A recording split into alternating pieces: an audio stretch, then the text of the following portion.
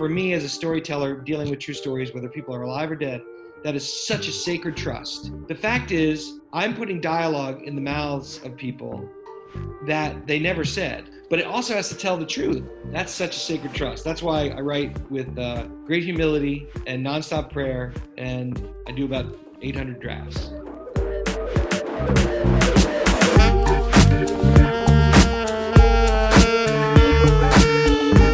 This is the Act One podcast. Our guest today is screenwriter Todd Komarnicki. I'm your host, James Duke. I spoke with Todd over Zoom back in May while I was flattening the curve in Los Angeles and he was sheltering in place in New York City. Todd, thanks for joining, man. It's good to see you. Good to see you too. Is this audio only or video also for the poor souls at home? Yeah, I am saving everyone from seeing my mug. Not from yours, but from my mug. So it's audio only.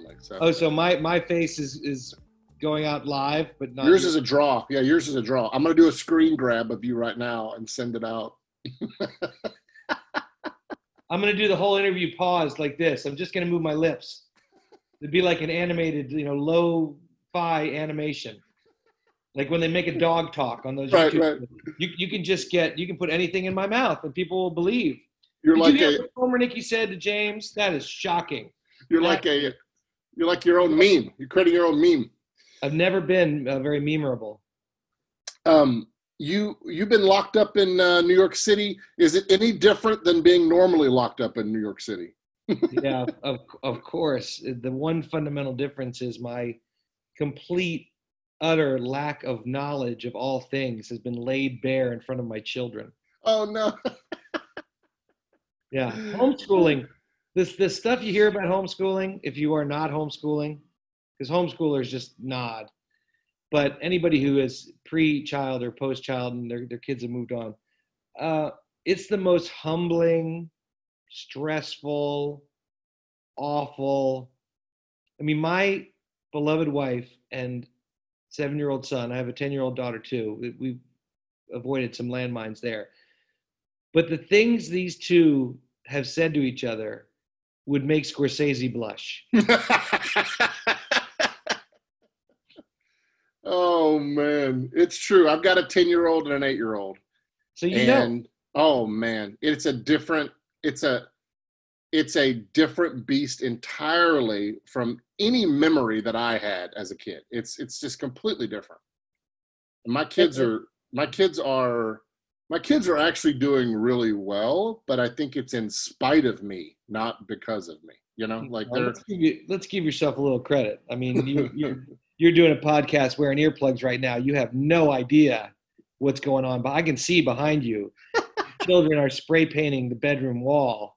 And with the misspellings. So clearly, you have not been on the ball. Yeah, we haven't done spelling class yet. The homeschooling part, yeah, the kids they're soaring because having one-on-one teaching is a big help, or at least having mom or dad accessible is a great help.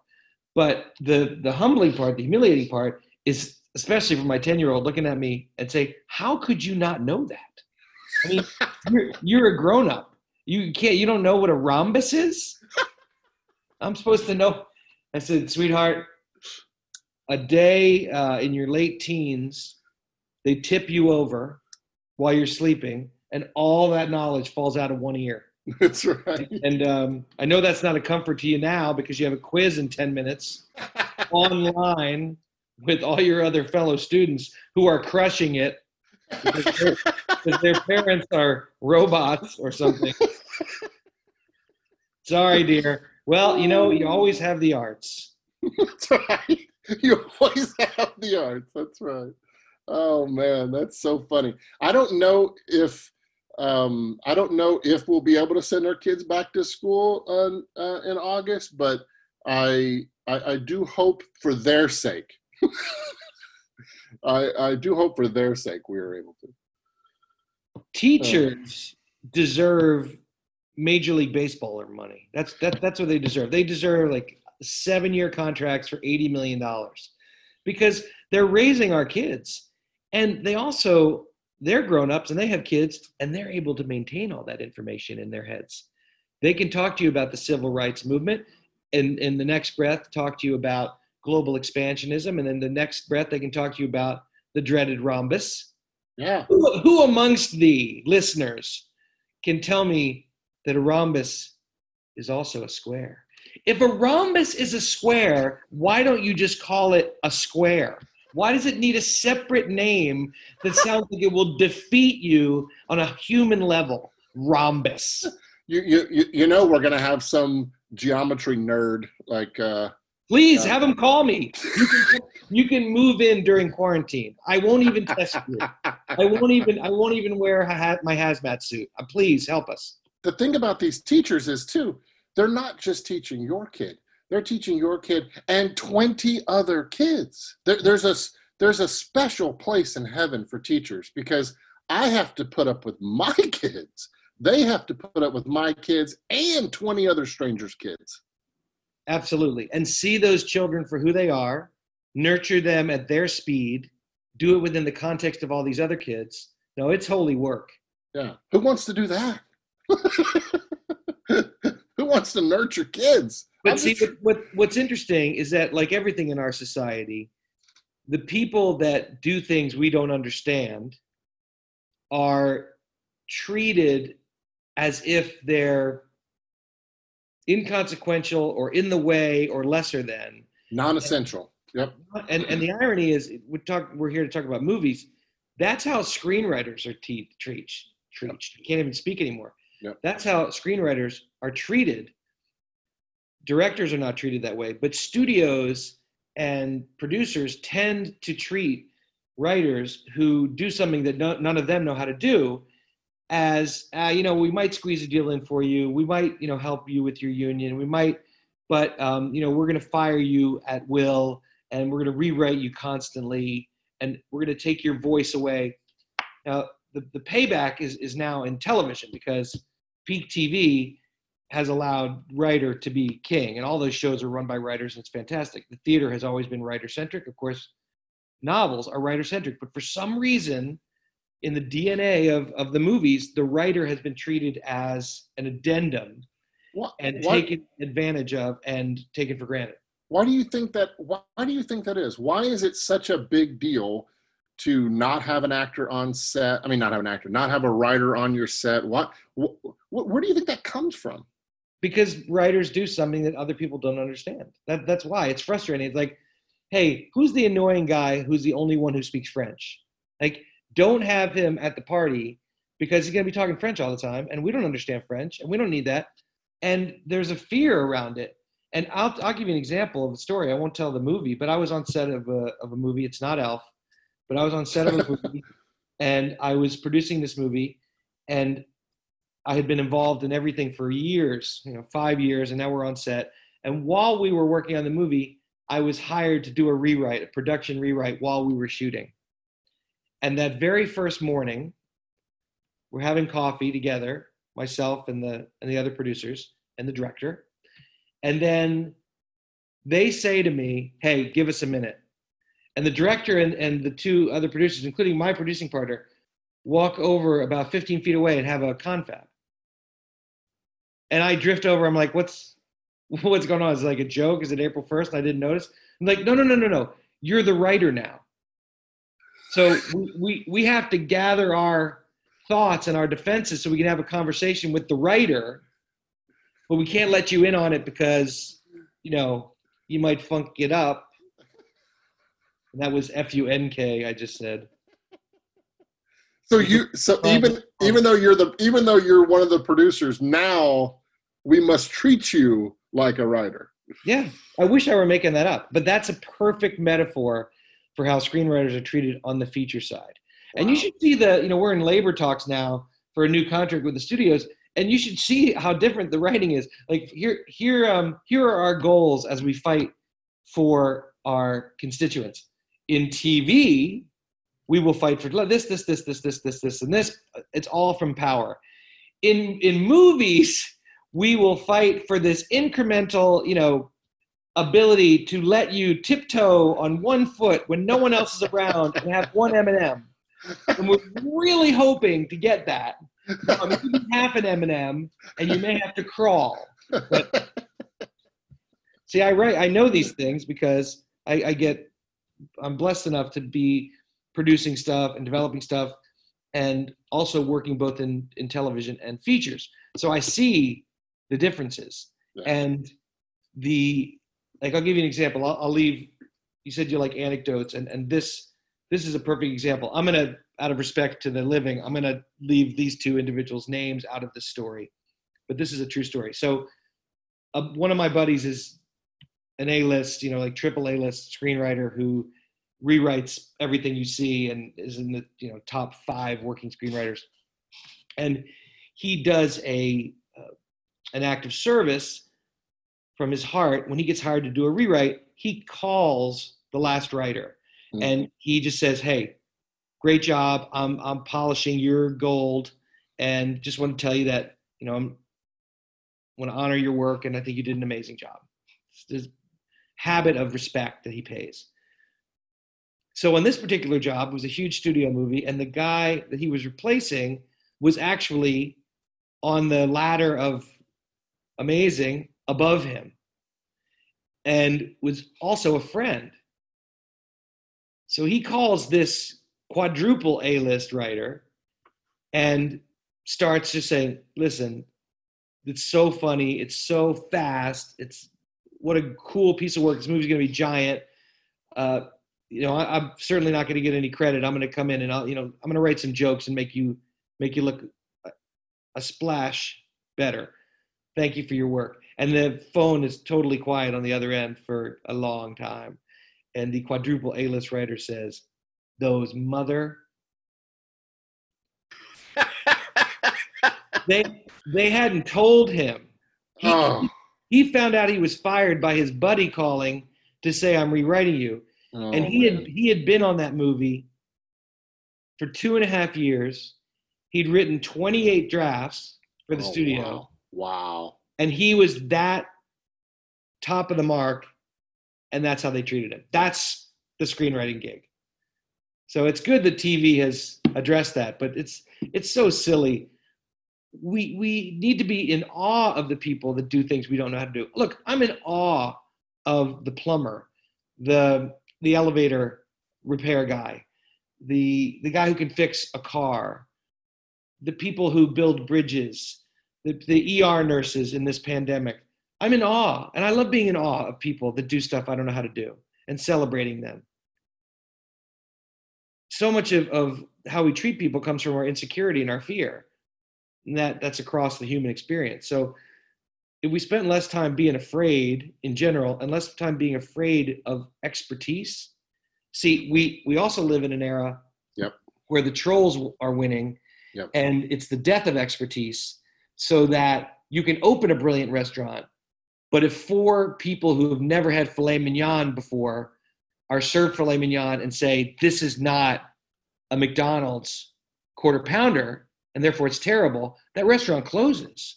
Not based on how good it was for the world or the excellence of it's not a meritocracy, based on the noise of the person who didn't know what they were talking about. And we currently live in that world. I call it the tyranny of the mediocre. It's I think we can go below mediocre. But it is. We find ourselves trying to it's a fight to the lowest common denominator instead of but yeah, I wonder if you could talk a little bit about your process of deciding to work on a project. You're at the point right now where you don't have to take anybody's job, and so you can be a little bit more selective. For you, Todd, what makes you get excited about a project? What makes you, other than the zeros that they at the end of your that's a bad motivation. Exactly. So what is it? What for you? What gets you excited about a project, and what makes you want to do it? I've been blessed with getting so many true stories put across my transom, and you have to feel that you see the movie, because there are many, many cool stories, and it's impossible to work on all of them. That's why we produce and develop it at Guy Walks Into a Bar, because there's a lot of projects I want to move forward and be part of, but that I don't have time to write. In fact, we just developed, and the script just came in. Somebody brought me an amazing story that I would have loved to have been the writer on, but I was not. Some other writer brought it to us, and he did a brilliant job. And it's the true story of Jerry Macaulay, who no one knows, and everybody will if we do our job making this movie right. He was a degenerate, violent river thief in the mid-1800s, an Irish immigrant, a violent, brutal, nasty son of a gun, who went to Sing Sing, not for a crime he committed. He was framed. He was so hated that he was framed for something he didn't do, but he should have gone to prison anyway. He's such a bad guy. And he met Jesus in prison. And he came out and wound up founding the very first homeless shelter in the history of the world. Really? Wow. Yes. New York City Rescue Mission. It was called the Water Street Mission, but now it's called New York City Rescue Mission. It's still here in New York. It was the first one. Wow. And so there's a story about a guy who is doing everything to either end your life or his own. And God says, I know what I'm going to do. That's my guy. That's my guy to heal the broken and the forgotten, because he gets it. He knows. So that was a story. If I had been pitched that as a story to write, I'd been like, yes.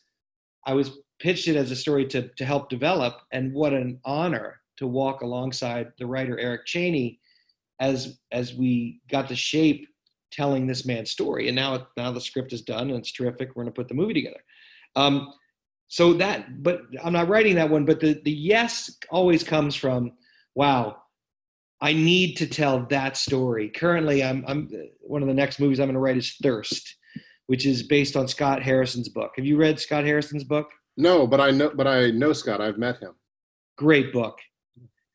And that's another story similar to the Jerry Macaulay story. Yeah. The debauched club promoter, drunk, rabble rouser, hiding a lot of pain from his own childhood, loses everything, goes hundreds of thousands of dollars in debt, and God says, I'm going to take you and I'm going to have you be the one that brings fresh water to 18 million people who have never had clean water in their lives. We're going to save a couple million lives together. You, the guy that's curled up on the floor in the middle of his empty apartment with the cocaine on the glass table. I want you. So that kind of thing. The stories of, they're manger stories. You know, where are you gonna have the king of the world, the savior of the world born? You could put him anywhere at any time. Nope, the fullness of time. So during the census, with no room in the inn, totally forgotten, no protections, just the donkeys to pay witness. That's what he does. So stories that reflect the gospel story and expect the unexpected part of God's imagination, those really grabbed me. And I find, it's funny you said about money, because obviously I have to raise my family and pay bills like anybody else. I have found that when I've been attracted to something, even if the story is really powerful and I want to do the story, if I'm attracted to it and I keep thinking about the money, it's almost always a bad sign. Like if my mind is leaning towards that, yeah, it's great, but it's also this, it's usually something to not be part of. Interesting. And I was, this runs deep because this is a long story, so maybe I can tell it later. But if we harken back to it, there's a movie I wrote called Heart, which is the true story of the only professional athlete to ever play with a transplanted heart. But when that story came in, it was undeniable that I had to drop everything and do it. And I had no time, and it was not good money, and it was completely inconvenient, and everything about it said no, except I absolutely had to do it. So I went to my wife. I said, Jane, this is a terrible move to do this. Drop everything. People are waiting. You'll see me less. This is going to be a absolute crunch of another, the next 4, 5, 6 months. And she looked at me when she heard everything. She said, you have to do that. just have to. So it's listening to the voice within and a lot of prayer. That's good. When you got connected to on Sully, that was not you first, right? They brought it to you. What was the process No, for it Sully? was just, I wish they brought it to me. It was an open writing assignment, the dreaded OWA. Wow, I didn't know that. Okay. Which is shorthand for you're never going to get that job. pretty much to everybody. You know, they list these OWAs and agents put people up for stuff. But you know, what happened was John Berg was my producing partner on Elf, and we remained great friends. He was at Warner Brothers at the time. And when the story happened, not even when it happened, his book came out, Sully's book came out, and had been optioned by Frank Marshall and Alan Stewart, the producers. And he sent me an email saying, this is a you, Todd, this is a you story.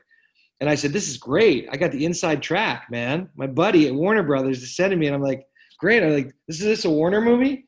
And he wrote back, ha ha. You know, we make Justice League. This is not a Warner movie. The delicious irony is that when Clint Eastwood came on board, guess what studio made that movie? Yep, exactly. Yep. Warner Brothers. Delicious. Yep. But so John just told me about it. I reached out to my agent and said, I'd like to go up for this job. He got me in to do a pitch over the phone. But the only thing that was singular about my attempt for this is I was first. I happened to be the first person to raise my hand, and I was the first person to pitch. The pitch went really well. And then for 5 months, I never heard a word. The silence was almost as if I'd never pitched it. I thought I was going crazy because it went so well, and I was really ready, man. I pitched the movie that we made, really. I mean, with some minor changes, but wow. I pitched the movie that we wound up making. Is that typical? Is that typical to have silence for that long, or is that unusual? Neither. I mean, but usually silence means thanks but no thanks. Right. But it had gone so well that when I would ask my agent to check in or whatever and find out that there had been no response, that's when you start to feel like you've gone a little crazy. And then after 5 months, thank God, they called up and they said, we heard you first, and we like what we heard first best. But that was, they talked to everybody. As I said in interviews before, they talked to everybody with an opposable thumb. Yeah. That was a long list. So clearly, God was holding that one for me. When did Eastwood get involved? 5 years after I wrote the script. When I turned in the second draft, Flight came out. The Bob Zemeckis movie with Denzel Washington, right? Yeah. Exactly. So there you had, it was not a true story, but it was a movie star movie about a plane crash and an investigation, and it was high profile. So Frank and Alan really took our script underground and waited. And it was 5 years before they peeked their head out and started trying to put the movie together. And Alan knew Clint, and it was great. She had a script that she'd sent to Clint, and she kept calling him about it. And finally, his doorkeeper said, "Alan, move on. We're not doing that one. Send something else." And she had this light bulb moment of, oh, I've had this script for all these years. I've never Sully. And then boom, we went from, no pun intended, dead in the water, completely missing, off radar for 5 years into pre-production. Wow.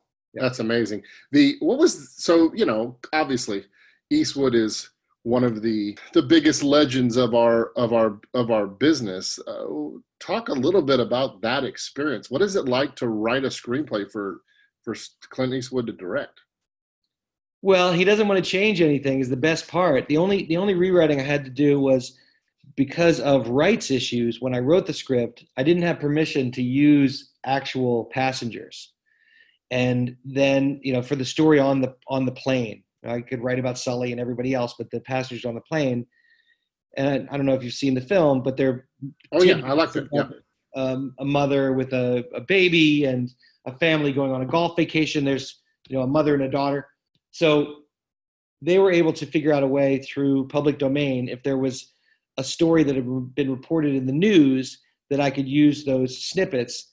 And Clint is all about authenticity. So he just said to me, Todd, pick 5 or 7 of the stories that are from the news that are your favorites. Send those to me, and I'll tell you which ones I want to do. He chose the ones that are in the movie, and then I wrote those scenes around those characters, and had the closed loop of those characters landing and being right, upset or calling home, whatever they did. The rest of the script was untouched, and then once I wrote that was untouched. He just shot the script word for word. Wow. Does he allow you on set? Were you able to get? Absolutely. He was the nicest man. He and Tom Hanks, you have your dream, even you revert to sort of your childhood, and you think about what it would be like to meet your heroes or favorite athlete. And usually it's the person that signs your towel and throws it in your face and never looks at you. That's sort of the way that experience usually goes. But instead with these guys, it was, whatever my highest hope for meeting them was tripled. They were absolute gentlemen, and we remained in touch. I'm doing something else with Tom coming up, and Clint and I did something else. It didn't come to fruition, but we did another project together after Sully. So it's been really, really a blessing. I did see the film and really enjoyed it, years ago when it came out. One of the things I enjoyed, and you and I talked about this a couple of years ago, is your decision the way you structured the film is different. So for those who don't know, you chose to kind of play with time a little bit, the way you structured it. Talk a little bit about that process, like why you decided to do that. What was the thought behind that? Because I thought it worked quite well. Thank you, James. There's a storytelling theory that I've used. The first time I used it was in a novel I wrote in my 20s, a book called Famine. That's where I discovered it. I hate flashbacks, and I hate movies that have flashbacks, because my experience of a flashback, and I think everyone's is that, they couldn't figure out how to do this part of the story, so now they're telling me, and wink, wink, please forgive us, but this is why Johnny runs backwards, and he's part flamingo. His knees bend backwards, and here's the moment when his father met the flamingo on a business trip to Miami, but it has nothing to do with the rest of the movie. But now he escaped the killer by running backwards. Thank goodness, now we know that. So that's a flashback, which I hate. But I'm fascinated by point of view stories and point of view storytelling. And in a movie like Sully, which is through his lens, it's not, that story's told specifically and always had been through his personal experience. You can use this thing that I like to call the eternal now. So the eternal now is that everything that has happened to you, James, and to me, and to the listeners whenever they're hearing this, everything that's ever happened to us, we have brought into this moment. Most of it we can't access or remember, but all of it is living within us. So that how I react to what's on your t-shirt, how I feel about earbuds, how I feel about ceiling fans, which is behind you, the light coming in, my whole life experience is shaping how I experience this present moment. And then how we deal in this present moment impacts our future. So the past, present, and future are always residing on this pinpoint every moment of our lives. And as a storytelling technique, what that allows us to do is the character can be talking in the present. And if we push in towards his eye or just drift past his shoulder, we can go anywhere in his memory slipstream. We can go to when he was 7. We can go to when he's afraid of being 100, as long as we come back to the place we started. That keeps everything connected to this feeling of eternal now. And what that does for an audience is, instead of it being a flashback, even though it could be from the past, where you feel a distance between you and the character, now you've grown more intimate with the character because you had his memory with him. Oh, wow, that did happen. And so that's living in him, and that's how he feels about flying, and that's why he's meticulous. So over the course of a movie, you grow closer and closer and closer to that main character. And your empathy grows, and your understanding, and actually your experience of the movie changes from outside in to inside out. So that, I think, creates a kind of experience of storytelling that's unique and effective and makes movies stick around. Let's nerd out on this a little bit. Your actual because this is fascinating. Your actual process for this. Are you creating kind of, character analysis and character kind of profiles linearly, or are you sitting down and looking at a character and you're just creating moments throughout time? Like, what's the actual process of finding these memories and moments for your characters? Well, this works best I've done it in fiction, but it works best in nonfiction. Also because people's memories are so scattered. We could be having this conversation and there could be a knock on the door and you could have this memory out of nowhere, like, oh my goodness, I remember my mom pounding on my door in the middle of homework. And now, and this is going to get interrupted. You could go on a whole invisible anxiety run that we would never know, but that you would feel it in your skin, the real thing. So I'm starting usually with a book by a real life person or about a real life person. So you have this breadth of experience to be pulling from. It's a great palette, many different colors. Then if the person is alive, I spend maximum time that they will allow with that person and memorize them, how they move, how they think. And I always do a deeper dive. And what I find is that it's the stuff that's under the rocks. It's not, oh, there's a rock in my garden and I'll write about that rock. It's what's underneath that rock, or how far I can throw that rock, or his best friend Rocky. Like, you'd be amazed the little tidbits that point to something. Yeah. And I'll give an example. This is not what it says in Sully's book, but if Sully said in his book, and on Thursdays I always played Parcheesi with my sister, but then never talked about his sister or Parcheesi again in the book, just a throwaway line. When I was with Sully, I would say, what about this Parcheesi with your sister? And inevitably what you get is, a several minute story that maybe has never been spoken out loud, that is not in any of the literature, but informs so much. And that one question can be 9 pages of the screenplay. Wow. That's cool. You wind up giving people their life back in a unique way. We're going to talk a little bit later about It's a Wonderful Life. And I wrote a movie called The Greatest Gift, which is the true story of how It's a Wonderful Life became It's a Wonderful Life. But in meeting Marguerite, the daughter of Philip Van Doren Stern, who came up with the idea for It's a Wonderful Life, we spent several days together. She was in her late 70s.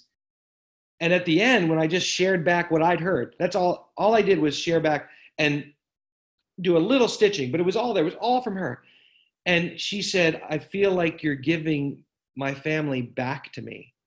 You're like, I am seeing things. I am seeing things I've never seen. Wow. And I said, well, when we speak things, they come into being. They enter the world. And you've been carrying this around with you. And now you've just offered this up to the story that we can tell, and we can tell it together. So talking to people, and this, James, all of us in the end, we just want to be seen. We just want to be heard. That's all. We don't need a movie made about us. We just want to be understood. And when you're talking to someone who's lived an extraordinary event, even though Sully is a hero and all these things, he just wants to be seen and heard for the man he is. Everything that mattered to him was just the integrity of how to keep an airplane safe, how to do best practices. We kept going back and back and back to that. And one of the great moments for me in the whole experience was he left the screening of the finished movie. Of course, he'd read the script many times. He and I worked very closely during that period of time. But when he left the screening of the movie on Warner Brothers lot, he said to a PR person who was there, who told me, he said, you got the aviation and my marriage right.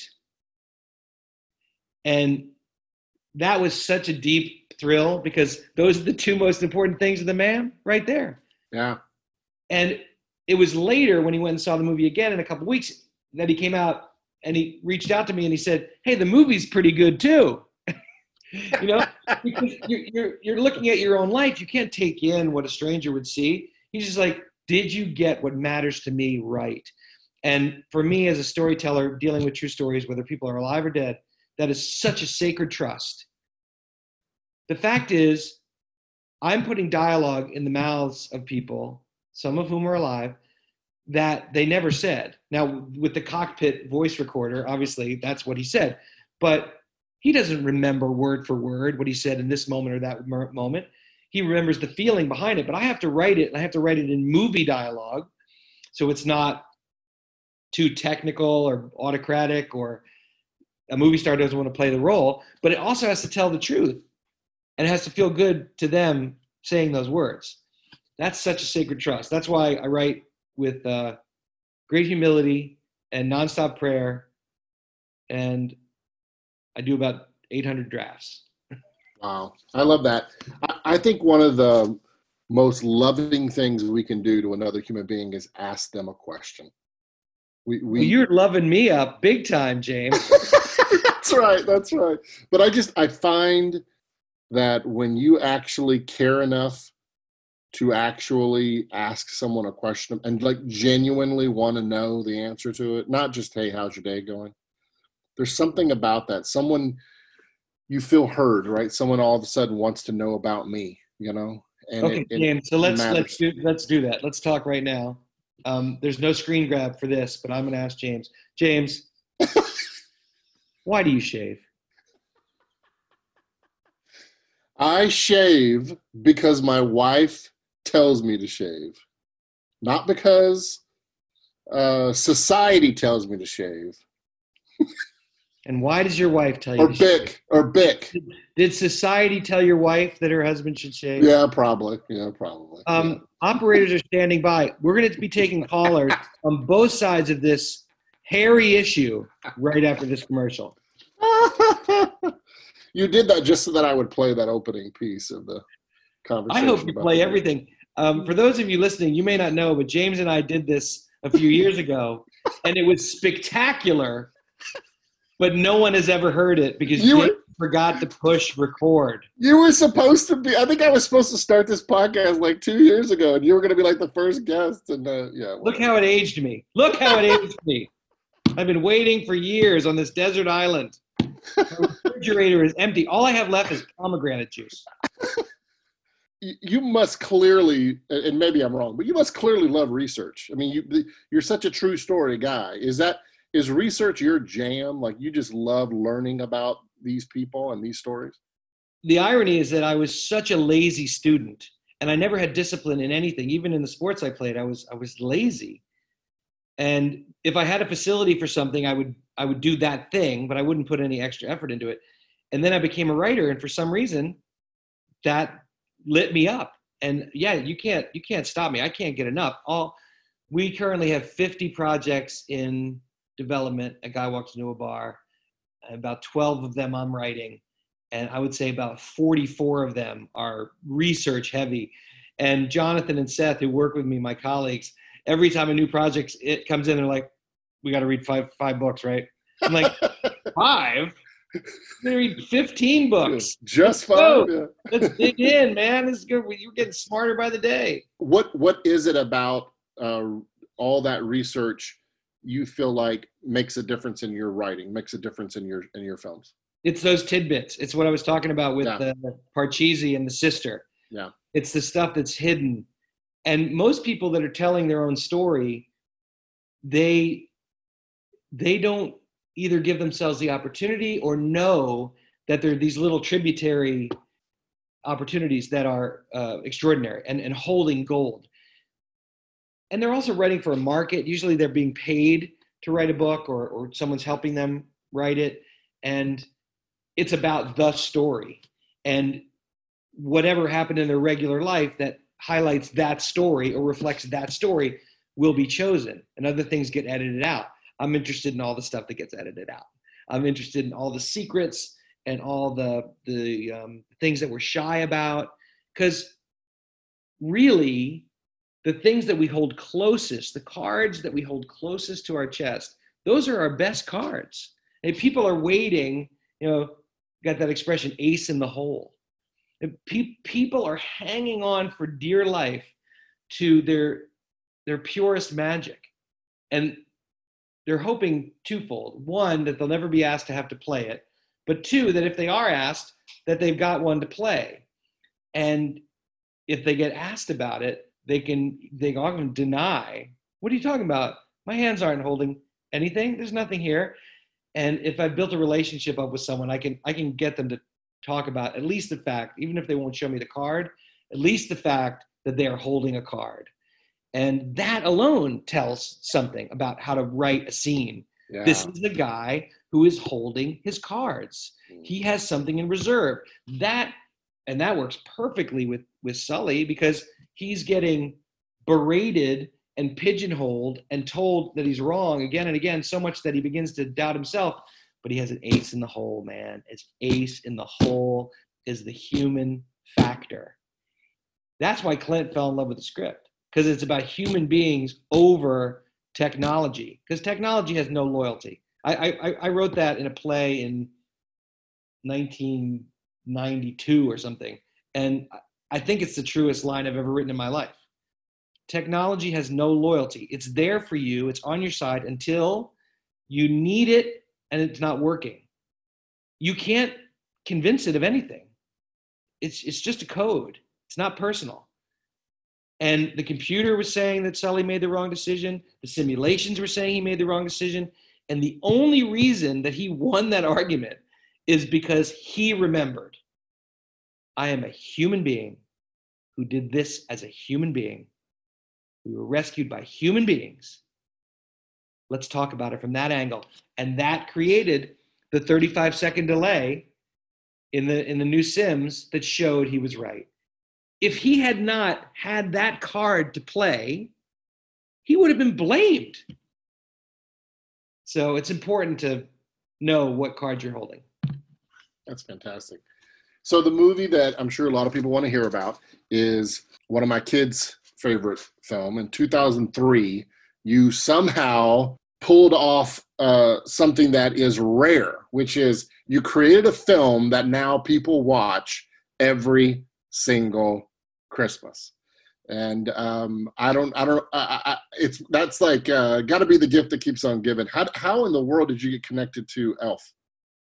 Well, my producing partner and I, we had a small management division at that time, and one of the writers we were managing was David Berenbaum, who wrote the script of Elf. And so we were there from the very beginning, and we got to develop it with him and shape it with him. And it was a beautiful script. David is such a gem. I love him. And then we were thinking, what do we do with this? We got to put the movie together. Who do we want? And it was a no-brainer between John and I that it had to be Will Ferrell. And the interesting thing was Will was ice cold as a movie actor, because all that had happened for him was Night at the Roxbury. He was a big star from SNL, but he had done Night at the Roxbury a couple of years ago and was just, nobody was hiring him. Yeah, that was before Old School and all that stuff, yeah, right? Yeah, exactly. So probably 2 years before the movie was made, we got Will attached, and then we took it to the town, and everybody in Hollywood passed. And David, the writer, had a deal at the time with Disney, so they got 3 cracks at it because of his contract, and they passed 3 times. And the answer from every studio was the same. Will Ferrell is not a movie star, and no one wants to go see a Christmas movie. Really? Wow. So that's how we wound up at New Line. And New Line was not owned by Warner Brothers at the time. New Line was an independent studio run by Bob Shea and Michael Lynn. Yep.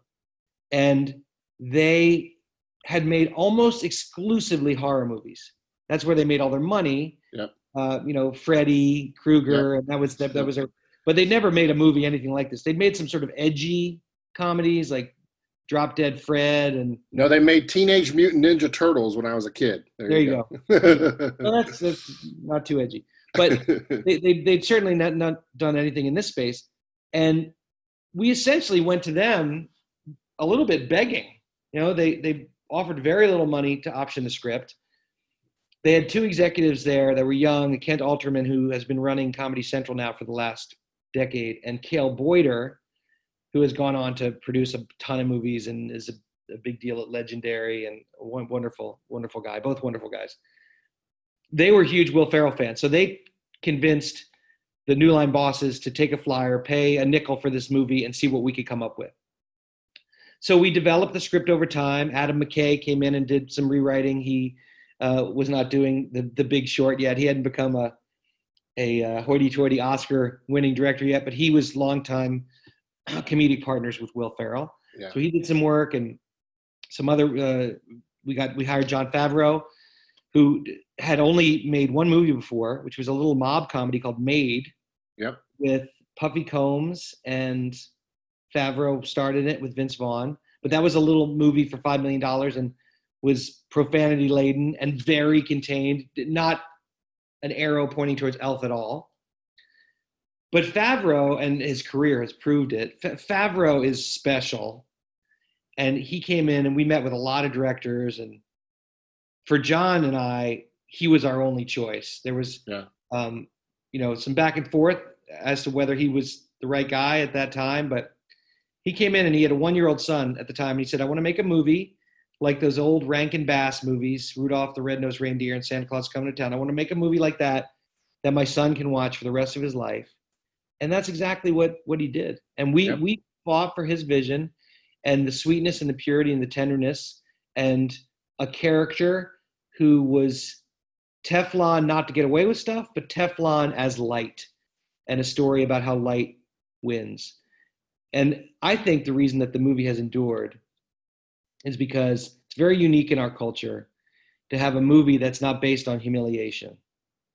Almost all our comedy, even our sitcoms, and I love Everybody Loves Raymond, but you go all the way back to The Honeymooners, almost everything is a comedy of anxiety and humiliation. The main character is thrown into a situation in which they're wrung out to dry, and somehow, against all odds, they squeeze through for another episode. And we laugh and then we squirm, and that seems to be the decision that's where comedy lies. I think comedy lies in great storytelling and hilarious moments and people being true to who they are no matter what. And that's what we had in the character of Buddy the Elf. And that's what David Berenbaum got right from the start and that we always hung on to. People love that movie because love wins. Light wins. People tear up. People cry when James Caan sings Santa Claus is Coming to Town. He's not singing Ave Maria. He's not singing Amazing Grace. Right. But it's this little act of faith and love and goodness. Yeah. And it works. And Buddy the Elf waves. And it's like, it's like, it is the most light-filled and humiliation-free movie out there. And I think that's really why it stuck around. It is.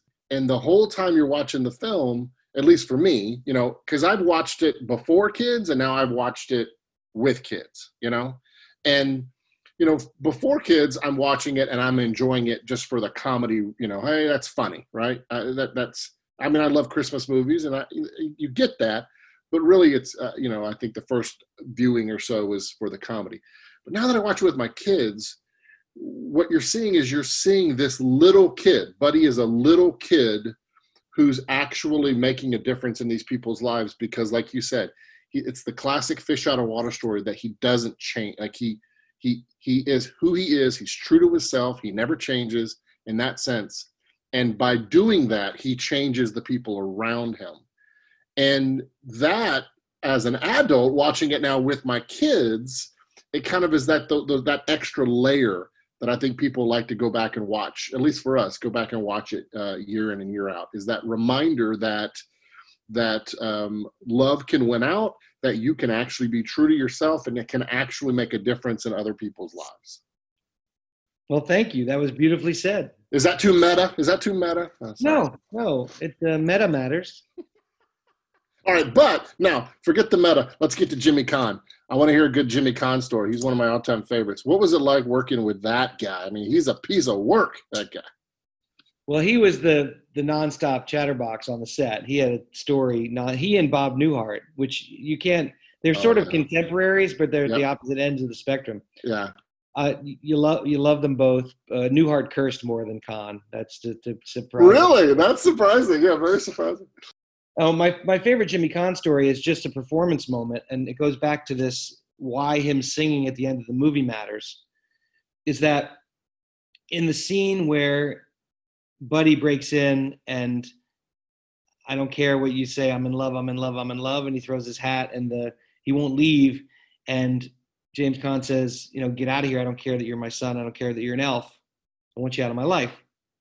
So we're shooting that scene in Vancouver, and the scene is fine, but it's such an important scene, and it drives the whole back end of the movie. And if it doesn't work, if it plays soft, our movie gets soft.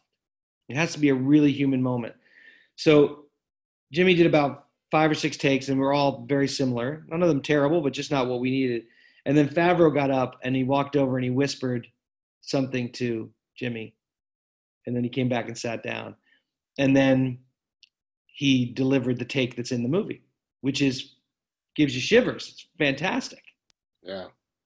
And after cut, John and I leaned into Favreau and asked him, what did you tell him? And he said, I told him that he's Sonny effing Corleone. He reminded him who he was. And so Sonny Corleone has a cameo right there. Love it. To throw Buddy the Elf out. I love it. That's fantastic. I love that. That's so great. The joy of being able to have a film that you worked on, that you helped create, kind of get into the lexicon of something as important as the Christmas season. That's got to be weird at some point. Have you ever had like any of these kind of weird, speaking of meta, any of these weird meta moments with like family members or your own kids with these films where you're suddenly, it's a film you made and now someone's quoting it back? Like, has your kids ever looked at you and said, you sit on a throne of lies? Like, is that ever, like, you ever had those kind of moments? I don't lie to my kids, James. Maybe that has been your whole experience. No, I don't know. It's impossible to say because the movie was such a surprise when it came out. The fact that it was a hit, nobody expected it to do anything. So that right away it caught on this public consciousness. And also, I'm married to the wife. I mean, I'm married to the wife. I'm married to my wife, but I'm married to the mother of Buddy the Elf. So we're already meta because Jane is in the photograph with James Caan as Susan Wells. Yes. Really? Oh, wow. Susan Wells. So she's the mother of Buddy the Elf, which makes me the stepfather of Buddy the Elf. So we've been meta for a long time. My kids can't get enough of that. My especially my 10-year-old daughter is always telling people that her mother is the mother of Buddy the Elf, and therefore she's the sister of Buddy the Elf. So yeah. It's been meta for a long time. But the thing that's a practical blessing is just when you meet people and they're happy to find out who you are and what you've done, and that you brought some light into their life. That's a good feeling, as opposed to the typical shuck and jive of human experience. Yeah, you ruined my life. No. I get that in some of my other movies. yeah, you get that in some of your other movies. So let's talk. I do want to spend some time talking to you about my favorite film, and sometimes people ask me all the time, whenever you get that question, what's your favorite film, and I do have quite a few films, but the reason why I say It's a Wonderful Life is my favorite film is because it was, I think, seminal to me in a couple different ways. But my first exposure to It's a Wonderful Life was I was about 12 years old, 11 or 12. And my mom had brought home from a coworker a VHS tape where they had recorded a bunch of movies. Remember back in the day when people would record a bunch of movies off their TV? Sure. And it was like one of those 6-hour tapes that had, or 12-hour tapes that always had like a bunch of different movies on it. And I remember, I think I was home from on Christmas break or something, and she had this tape, and I popped it in, and I remember on that tape was Christmas in Connecticut with Barbara Stanwyck, great film, and there was It's a Wonderful Life. And first time I watched It's a Wonderful Life was on that tape. I sat there, watched the entire film. I was by myself in the living room. I don't know, nobody else was around. And this has never happened to me before in my life, but when the film was over, I stopped the tape, I rewound it, and watched it again right there. Hey, And that's what George Bailey does in It's a Wonderful Life. He got a rewind that's of his life, that's right. and he watched it again. So that's perfect. Yeah.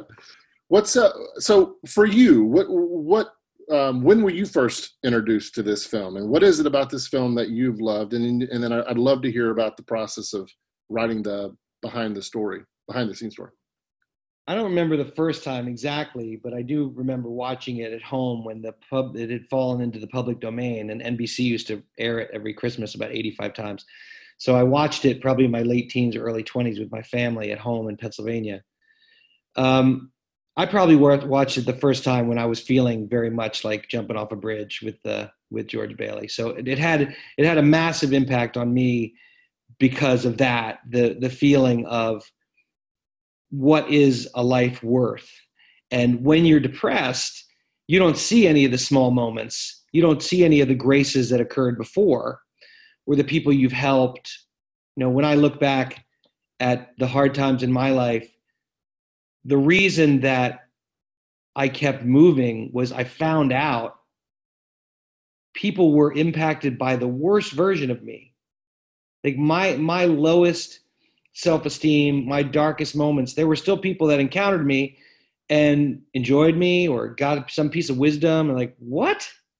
Like out of this dead thing, some spark of life occurred. So part of depression, hardest part of depression, I think, and of course the chemical nature and all these things, but the noise in one's head that your life has been fruitless and therefore will continue to be fruitless. And we all, whether we're depressed or not, face the fact that Jesus called the devil the accuser. Yeah. So whether you believe in the actual devil or not, we all know what it's like to hear the accusations in our head. Yep. Of our failure, of our meaninglessness. And that's why it's great when the Bible says, but wait, we have an advocate. We have a lawyer. We have a lawyer who's willing to stand up in court and say, these are all lies. This accuser can say whatever he wants, but there's no evidence. Here's the evidence. The evidence is this person touched this person had this impact, and this is their beauty, and this is their truth. So It's a Wonderful Life does an extraordinary job of reminding us of that.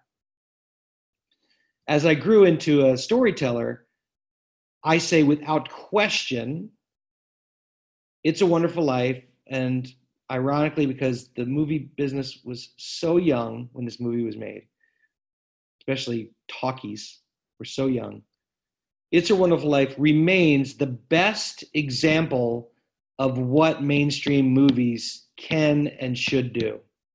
It is the highest example of storytelling that is both commercial, soul-searching, driving forward, paying off every possible screenplay setup, catching you off guard, surprising you, twists and turns, emotional heft, laughter.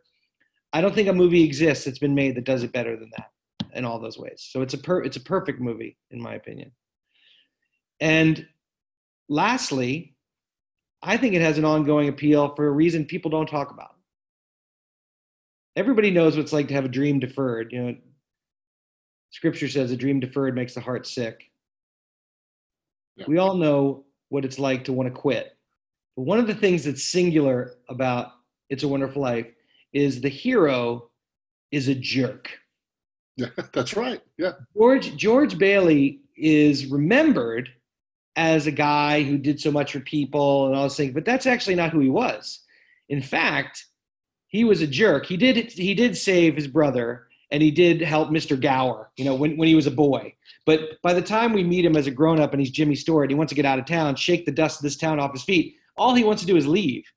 And he disparages everybody and everything about the town. Gotta go, gotta go, gotta go. In fact, when they first stay and they give their honeymoon money, it's not George Bailey who offers it when the bank's in trouble. It's Donna Reed. It's Donna Reed, yep. Donna Reed, like, we have it. And then what can he do? And so he goes back in. And his focus is so much on self. That's where he begins to lose. I'm not saying that he should have been happy with his circumstance in his life, but he kept saying, here's what I don't have. And the lesson of the movie is, oh my goodness, you have this woman, you have these kids, you have this town, you have everybody loves you, you have so many things. But like anything, if you stare at a hole in your jeans long enough, you stop seeing the jeans. And all you see is the hole. And that's what happened to George Bailey. So I think that really resonates for people on a human level they don't want to talk about, because we're all kind of jerks. Yep. Even today, probably even more so today. Yeah. Yeah, we're more jerks, bigger jerks than ever. I couldn't agree with you more, but it's like, it really is. Good films are good therapy. That's the thing that's so interesting to me is I can watch It's a Wonderful Life in July. It doesn't matter. That'd be Christmas time. And it gets me every time. And I it's fascinating to me that I see the pitch coming, Todd. I see the pitch coming, and it still gets me. And I don't know how much of that is now nostalgia, right? High art. Listen, if you're going to stand in front of a Mark Rothko, and you've seen it in photographs, you've seen it on postcards, but you go stand in front of a Rothko, which is just 3 color lines, black, brown, maroon, and good luck not being moved, because something happened there. Something happened, and if you pay attention, you will be moved. It's the same way with all things that are infused with God's Spirit. This is a living thing, so of course it's going to make you cry. And Frederick Buechner always talks about how the things we need to pay attention, he said 2 things: pay attention to your life. All moments are key moments, which I love. But he also said to really pay attention to the things that make you laugh and cry, because those are the things that define you. They show what matters to you. And tears are involuntary. You can't gin up tears unless you're Meryl Streep. You can't gin up tears because I want to cry in front of the kids for It's a Wonderful Life. You cry because you cry. And I cry in all these Pixar movies, and my kids just turn around to see, are you crying yet? Is Dad crying yet? Because they know I'm going to cry. Yep. That's not on purpose. That's just who we are. And when storytelling is done right, it's the key that fits into that lock that on the other side of that door is all our tears and our laughter and our humanity. I'm like Denzel Washington in Glory when I watch It's a Wonderful Life. That tear just perfectly timed. How in the world? I think you're thinking of Demi Moore in Ghost. I fit that description a little better. How did you get connected to? So someone's trying to make a movie of the making of It's a Wonderful Life. Come on, man. What's going on? Tell us about it. You've written the script. Tell us about it. I've written the script. They're trying to put it together. Yeah. This was another project that I was brought. A producer named Bob Cosberg had the rights to Marguerite, the daughter of Philip Van Doren Stern, who came up with the story that was called The Greatest Gift. And that story is the story of a haunting. Emily Dickinson talked about how a poem haunts the writer until you get it out of your system. And what happened to Philip Van Doren Stern is one morning he woke up, he got out of bed, he went to splash water on his face, and in the moment that it took between the sink and looking up in the mirror, he received in a flash the story of It's a Wonderful Life. Wow. Start to finish, the story of a man who wished he'd never been born. And he knew, he was a historian, and he'd already published several books, and he was in his 30s, and he was a well-respected intellectual living in Brooklyn. And he knew it was important, and he could not get it down. It's like a major league pitcher who can't throw the ball over the plate. You throw it 110 miles an hour, but just cannot get it over the plate. So having this story in him and being unable to tell it ultimately put him on the same bridge that George Bailey was on and caused him to lose all hope. And he was destroyed by this story. I don't want to give away Sure. how we wound up getting it as a beautiful gem of a film. Yeah. But at the same time that was happening to Philip, we also explore that Jimmy Stewart went to war. He volunteered. He was too skinny. They wouldn't take him. Yep. He was trying to eat steaks to get fat instead of fit. And he was a bomber pilot, and he flew countless sorties. And so he committed to that, and he was seeing all the wreckage. When he came back from Hollywood, he went to the head of MGM where he was under contract, and he said, "I'm sorry, Mr. Mayor, I'm not going to re-sign because I've seen too much and I can no longer hit my mark and say my lines. So he retired from acting. Frank Capra, the director of the film, he had directed 4 movies in 5 years and won 3 Academy Awards for those movies. And when he came back from the war, where he made incredible documentaries called Why We Fight, a series of films to get America clued in as to why we actually were at war. When he came back from that and the war was over, his phone wasn't ringing. He was old news. The number 1 filmmaker in the world was not getting any phone calls. So here you have the biggest movie star in the world retires, the biggest director in the world can't get a phone call, and the story of that they're going to write and change the world with in this movie, the storyteller can't get on paper. So this beautiful knitting together. Remember we talked about expect the unexpected? Well, God was in charge, and he was knitting all these things together into what ultimately would become this perfect film. And this, the greatest gift is the story of how that all happened. And how long did you spend researching before you started writing? Well, I got to meet Marguerite, the daughter, who plays a huge part. It's a father-daughter love story at its heart. And she was 8 when all this happened, and she, in many ways, rescued her dad. Beautiful story. And I spent a lot of time with her, and then did all the research I could and watched It's a Wonderful Life. I'd already seen it 200 times, but then when you watch it frame by frame, when you watch it looking for clues like a detective, it also changes. So this is proof about how we get moved. I'm just going to watch this 1 minute and a half section. No problem. Let me take some notes. Tears all over the legal pad. Like, come on. Okay, I'm going to watch it again. This time with one eye closed and hand over the other ear and tears from that. Come on. Like That's a one-eyed pirate would weep their eye out. That's great. That was a real honor to write, and hopefully that movie gets made. It's like everything. We say every movie in Hollywood takes 7 years to get made, including the ones that never get made. Exactly. That's exactly right. Yeah, that'd be fantastic. It's out there right now, and hopefully someone who hears it right now is going to pony the money up for it. That's what I think. Someone's going to hear this interview, and it's going to get made. That would be Christmas in July. That'd be a great. We could credit you. That's right. There's a great thank you to you, James, at the end of the movie. That's fine. That's fine. Just give me a greeting card. It'll be fine.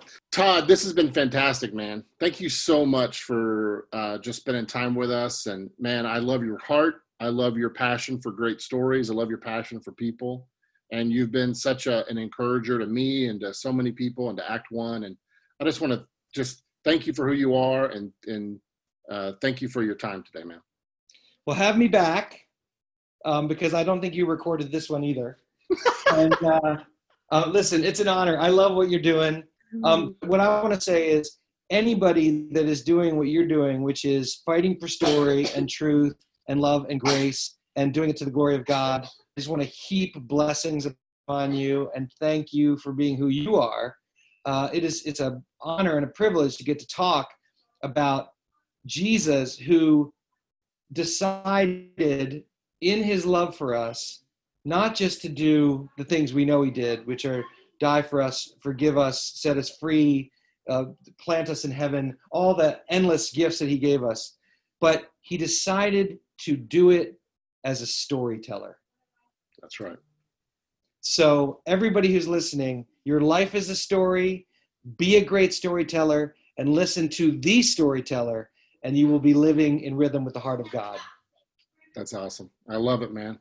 Hey, I try to end all these with a prayer. Can I pray for you real quick? Oh, yeah, of course. Please.